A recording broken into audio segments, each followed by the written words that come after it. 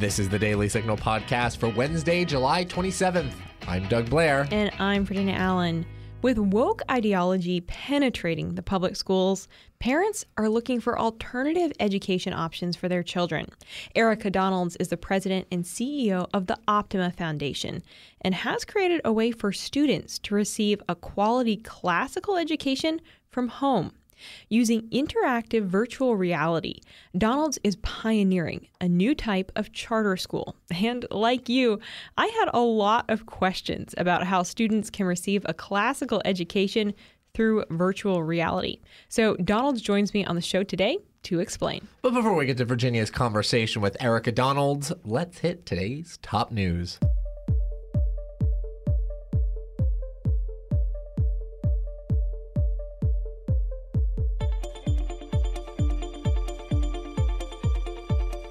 According to the CDC, America leads the pack when it comes to known monkeypox cases. The Wall Street Journal reported Tuesday that the U.S. has recorded more than 3,400 confirmed or suspected cases of monkeypox, beating out previous record holders in Europe, like Spain and the U.K. The journal also reported that almost a third of those cases come from New York City alone. Testing data indicates that there are currently slightly less than 18,000 infections around the globe, but some experts believe that number is significantly lower than the actual case count. The data also suggests the disease is primarily spread between gay and bisexual men through sexual contact. The New England Journal of Medicine found that 98% of those infected with the virus were men who had sex with other men. The U.S. is currently building up a supply of monkeypox vaccines and tests. Hunter Biden is back in the news. Republican Senator Chuck Grassley says highly credible whistleblowers have accused the FBI and DOJ of intentionally hiding dirt on President Biden's son Hunter. Grassley is the ranking member of the Senate Judiciary Committee, and earlier this week he sent a 4-page letter to FBI Director Christopher Wray and Attorney General Merrick Garland. In the letter, Grassley wrote, "Based on allegations, verified and verifiable derogatory information on Hunter Biden was falsely labeled as disinformation." Fox News contributor Miranda Devine is the author of Laptop from Hell, Hunter Biden, Big Tech, and the Dirty Secrets the President Tried to Hide. She joined Fox News to weigh in on the investigation against Hunter Biden. There is so much evidence on the laptop of both tax evasion as well as FARA violations. Kentucky Republican James Comer says he thinks Democrats will continue to ignore the Hunter Biden situation until after the midterm elections. As the Senate considers whether or not to pass a bill designed to federally codify gay marriage, conservative groups are urging senators to vote no. Leaders from across the movement joined together to announce unequivocally that they stand against the Respect for Marriage Act, and they hope that Republican senators will vote against it. One letter was signed by the leaders of more than 80 conservative groups across the country, including Heritage Foundation President Dr. Kevin Roberts. The Daily Signal is the news outlet of the Heritage Foundation. The letter addressed to Senate Minority Leader Mitch McConnell begins, "As the heads of national and state organizations leading the effort to protect life, religious liberty, free speech, and the family, we write to denounce H.R. 8404, the so-called Respect for Marriage Act, in the strongest possible terms."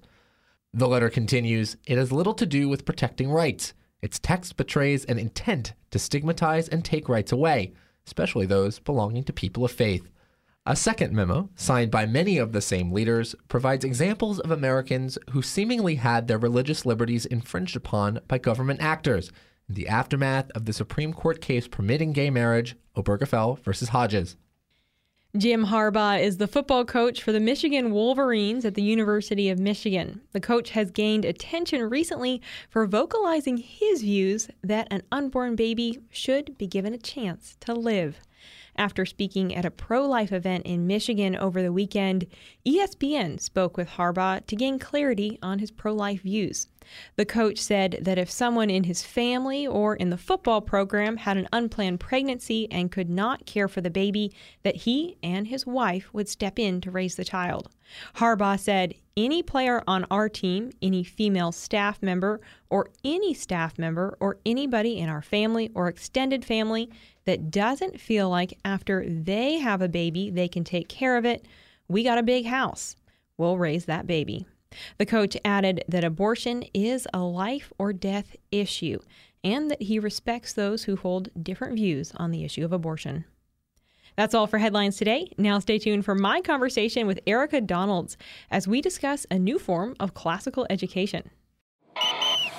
The Heritage Foundation takes the field on offense with their Young Leaders program. I'm Evelyn Homily from Hillsdale College. I'm Harrison Stewart from the University of Virginia. I'm a journalism intern with the Daily Signal. I'm a digital productions intern in communications. For spring, summer, and fall semesters, the Heritage Foundation hosts undergraduate and postgraduate interns right here in the nation's capital to train our country's future conservative leaders. As a Daily Signal intern, I've had the opportunity to cover exciting events here in D.C. and work in a fast-paced environment with some of the conservative movement's best journalists. In YLP, interns are on the cutting edge of the conservative movement, attending exclusive briefings from heritage experts, members of Congress, and movement leaders fighting for the fate of our country. It's been exciting connecting with big names in the political world and better understanding our nation's greatest threats. If you want to go on offense with other passionate, dedicated conservatives, go to heritage.org/intern to learn more about the Young Leaders program.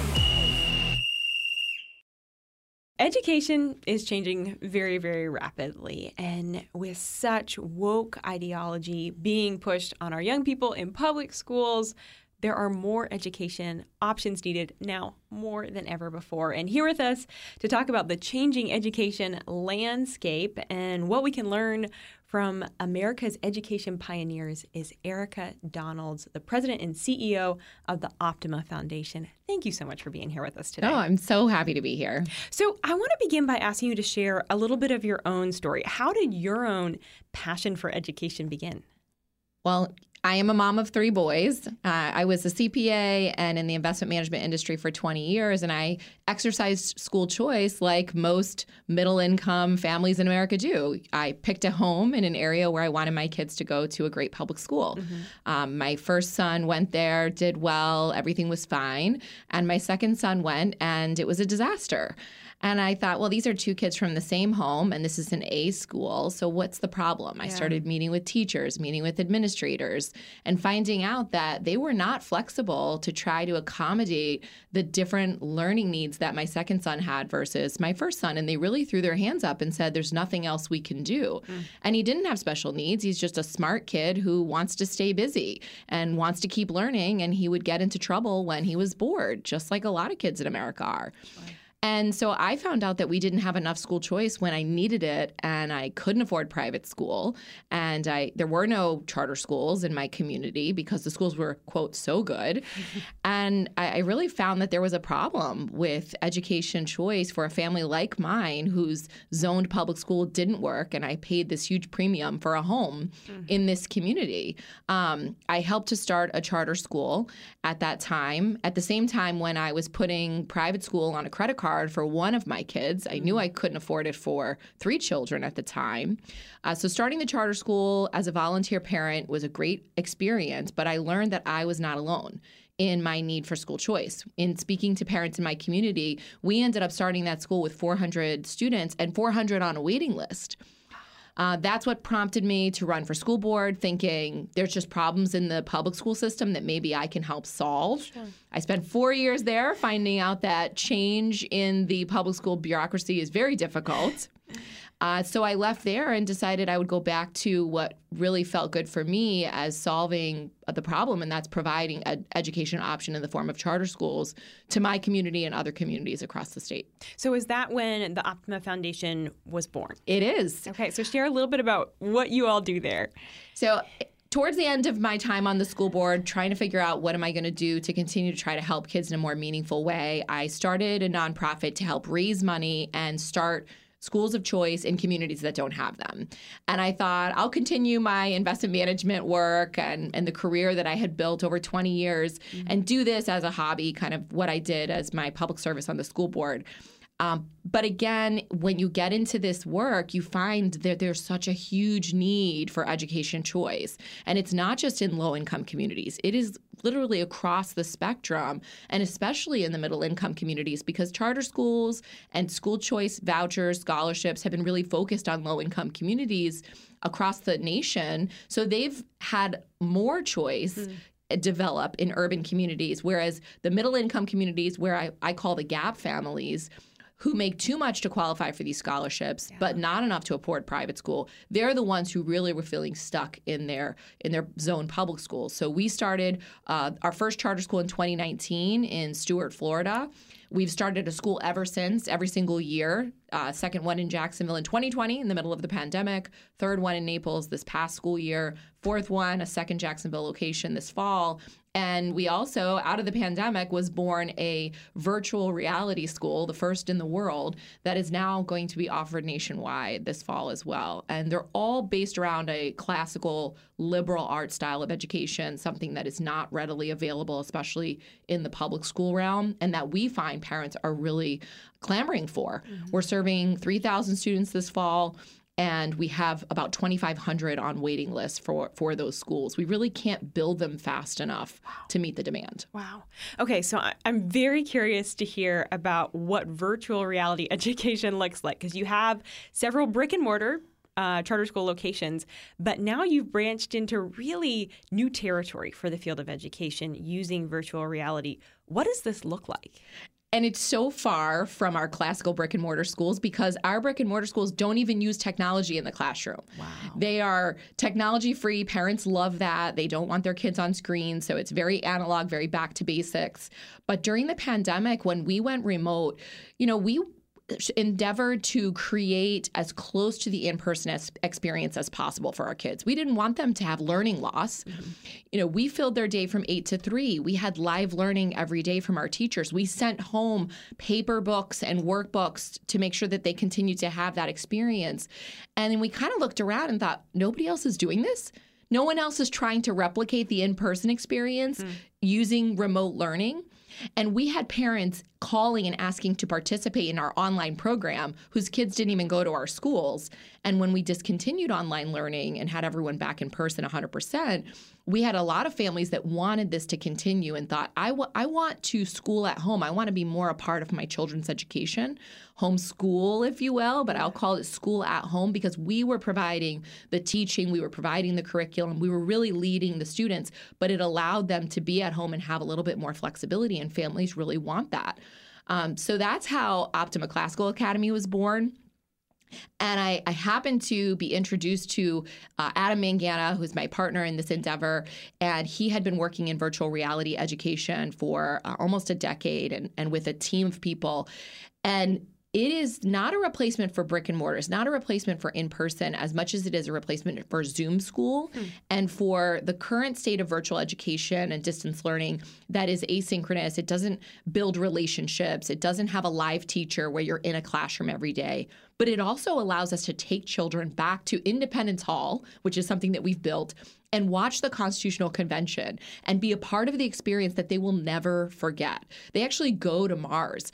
They go to the lunar landing, and they're there when it happens in virtual reality. So it's not trying to replace what we know is great about in-person experiences, but adding that virtual reality element instead of a flat screen, instead of Zoom or instead of the traditional virtual education.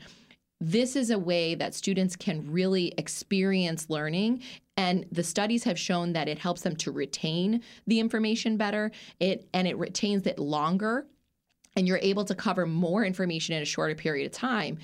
Classical education, liberal arts, is content-based, and VR is the perfect way to deliver that content, again, in short doses, and also allowing a teacher to have relationships with students in that virtual reality space. It's absolutely amazing, but we're doing it in a smart and very methodical and intentional way that doesn't take away from what we know is great about classical education and education in general. Yeah. So as we're talking about virtual reality, for those that aren't very familiar, this is literally kids putting on, and folks may have seen them, the kind of the white headsets that covers your eyes, and you're sort of transported into the moon landing, like you gave that example, or a classroom, and now all of a sudden you're also seeing other people around you, correct? That is correct. A lot of virtual reality people have experienced thus far is what we call on rails. So you're basically watching a movie. You're not experiencing, you're not able to interact.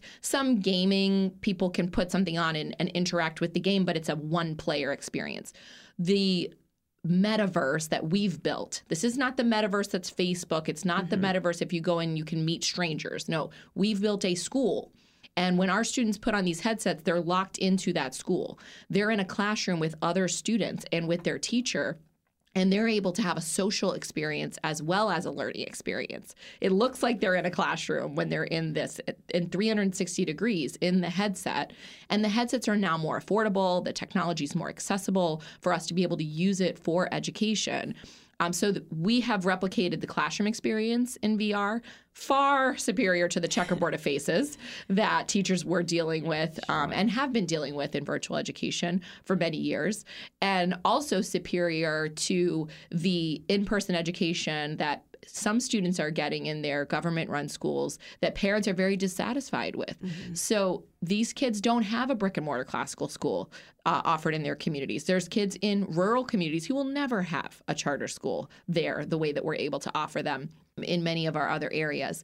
But they can access a liberal arts education outside of their zone public school, outside of the woke ideology that's being taught there and the gender fluidity that's being preached there, and the lack of true historical knowledge that these students are coming out of these schools with. We're able to offer this very rich content-based education in VR and virtually for free in the state of Florida, at least so far. And we're going to other states to offer it as a public option as well. Wow. Okay. So students are still able to interact with one another, to raise their hand, ask their teacher questions, all of that, but in this virtual space. That's correct. Wow. And they're doing that every day, 4 days a week in very short intervals, 20 to 30 minutes for the first half of the day. And then the second half of the day is asynchronous, meaning they're using their books or workbooks that we send to them, or they're doing online learning in a learning management system. Canvas is what we use.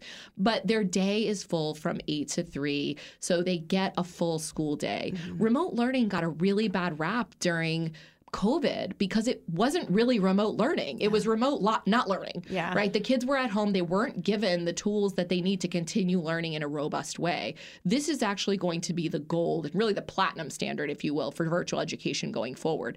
Because before the pandemic, virtual education was growing exponentially before the pandemic. And it wasn't because people thought it was high quality. In fact, all the studies say that it was low quality. But parents were choosing that delivery method. They have more flexibility in their jobs. They're working from home, and they want their children to have that same flexibility. But they need a high quality option like what we're able to provide. And we can't allow progressives, frankly, to run away with virtual education and virtual reality education. They'll get there as well. We have to provide an option for these families, and this is one way we can do that. Okay. So what would your response be to those who would say, well, it's really dangerous to have a child living a part of their day in a virtual space, in a space that isn't reality? Actually, we believe the way that we are doing this helps children to appreciate real life. It's not escaping from real life. It's showing them the parts of a plant in 3 dimensions and allowing them to label the parts of that plant in 3 dimensions, experience that in VR, makes them want to go out and find that plant in real life and go, oh my gosh, I did this in VR. I see that the real thing is so much better than what I saw in there, but now I have this knowledge. I experienced it in a way that I retain it. So it really is making them appreciate the reality, right? When we take them to Independence Hall and they hear the debate in the Constitutional Convention, it makes them appreciate the politics of today and how healthy politics, political debate should look. So it's really not trying to teach them that to escape from reality, but to appreciate what we have in our country, in our world, in Mother Nature, and things like that. And it is in short intervals. There may be people who use this in ways that are escaping reality. That is not what we're doing. We're being very intentional about it in helping kids to learn things and to love learning, and then to go out and use that great learning in their real world experiences. Yeah. So you are truly pioneering a new style of education. And I'm curious, who are the individuals that have really been your inspiration in the field of education to say, you know what, I'm going to try something that really hasn't been done before? Well, I absolutely love Betsy DeVos. We were just here celebrating her and the launch of her book and her courage to get up and tell the truth about what's going on in our education system, but not only that, to do something about it. I read her book and I was so inspired by all the things she's done over the course of her life that she never didn't have to do.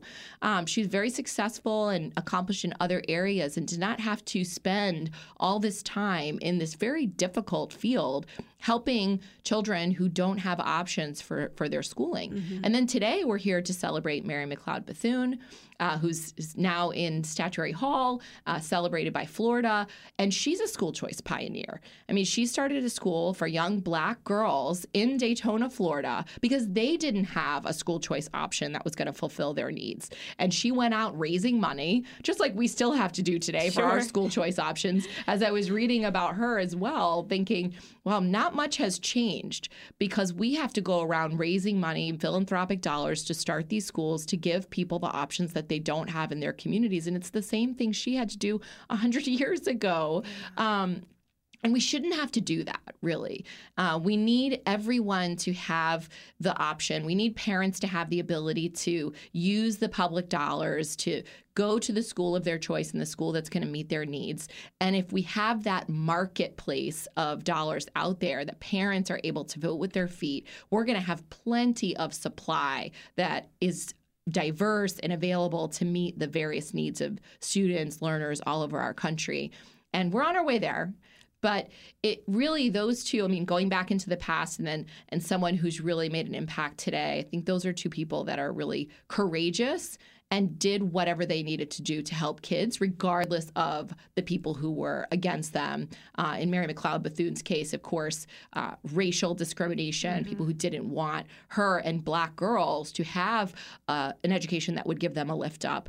And for some reason, even today, a white woman is lambasted for trying to help young, mostly minority and poor children to have the education that's going to give them a leg up. Yeah. I mean, it seems like nothing much has changed, unfortunately. But thankfully, many more children are getting that opportunity, and that will just continue to grow. Yeah.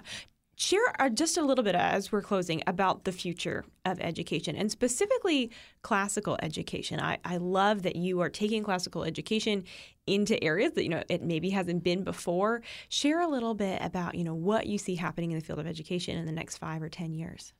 Well, I think there is going to be more, and there continues to be a resurgence of the classical or the liberal arts education because people understand that that's what works. It worked for thousands of years before America started changing education into all this progressive nonsense and all the fads that have really ruined our education system. So it's getting back to what we know works, and people just recognize that that's the right thing to do. The great books, the classics, the Singapore math, the phonics, it's the things that we built our country on, and the best minds of our history were taught this way. So that and the ability to implement that outside of the traditional public school system is what's bringing the resurgence, because the traditional public schools are all doing the same thing, but we can start charter schools and we can start private schools and we can start learning pods and we can use what we want to use, which is the classical model of education. But really, that's not the future in and of itself. The future, to me, is a customizable education experience for every child. It's the universal ESAs in every state of the country where parents can say, I'd really like a classical model of education for some of these core subjects. I want my child to read the great books. I want them to have explicit grammar and phonics. But I would really like them to have more of an experiential science curriculum. I'm going to take them to my local community science center for their science course. And they're going to have something that's more project-based there. And they're going to learn in a different way. And then maybe for math, they're going to teach themselves because they're really good at math and they don't really need a teacher. I'm just going to give them the materials and they'll be able to do math on their own. Customizing the entire education experience, I think, is the future. It's where we need to go. It's what we need to sell to families and to legislators when we're talking about the type of school choice policies that need to be in place to really set us up to be competitive in this global environment. One size fits all is really what most people's option is. And it doesn't work. It doesn't work in any industry. I mean, I think of all the ways we can get groceries today, right? We can order them on Amazon. We have Instacart. We have Uber Eats. We have go to your local grocery store. You have Whole Foods. You have farmers markets. You have because people have the money and the freedom to buy it and get it in any way they want, and the market responds to that. Yeah. Can you just imagine what education could do if the marketplace were open and competitive, and how we could meet the needs of every child in very different ways for every subject, for every hour of the day? That's my vision for education. And I really applaud Arizona and West Virginia for going universal on ESAs and saying, hey, come here, be innovative, and give our children and our families what they need. Yeah. Looking for Florida to be that next state for universal ESAs, but I think that's the way of the future. Yeah, and ESAs being education savings accounts that give those tax dollars right kind of into your own bank account, essentially, to say, hey, you can use this for your child to send them to whatever kind of school that you think is best for them. That's right. It can be used for tuition. It can be used for curriculum, or a mix of those things, or special services. And parents, they know what is best for their children. And when we give them the power to make those decisions, they will be the best ones to make those decisions. And we're going to see an insurgence of better education, better outcomes, and more equality when we have that. Yeah. Erika Donalds, thank you so much for sharing with us about the work that you're doing. Tell us how we can follow your work, how we can keep up and learn more. Sure. The Optima Foundation, which powers these different schools and different schooling environments, is optimaed.org. You can see all the work that we're doing there at optimaed.org. Optima Classical Academy, which is that virtual reality school that's launching this fall, is at optimaclassical.org. And families can actually register there for full time, for individual courses. It's available for free for any student in the state of Florida, grades 3 to 8. And across the country, there's a tuition-based model, but hopefully we will be coming to a state near you to provide it in a public manner. So yes, you can find the Optima Foundation at optimaed.org. And we appreciate all that the Heritage Foundation does and all of their support for school choice and education freedom. Absolutely. Thank you so much for your time. We really appreciate you joining us. Thank you. And that'll do it for today's episode. Thanks so much for listening to the Daily Signal podcast. If you have not done so already, please be sure to subscribe to the Daily Signal podcast on your podcast listening app of choice. That's Google Play, Apple Podcasts, Spotify, and iHeartRadio. Please leave us a review and a 5-star rating on Apple Podcasts, and encourage your friends and family to subscribe. Thanks again for listening, and we'll be back with you all tomorrow. The Daily Signal podcast is brought to you by more than 500,000 members of the Heritage Foundation. The executive producers are Rob Bluey and Kate Trinko. Producers are Virginia Allen and Doug Blair. Sound designed by Lauren Evans, Mark Guiney, and John Pop. For more information, please visit dailysignal.com.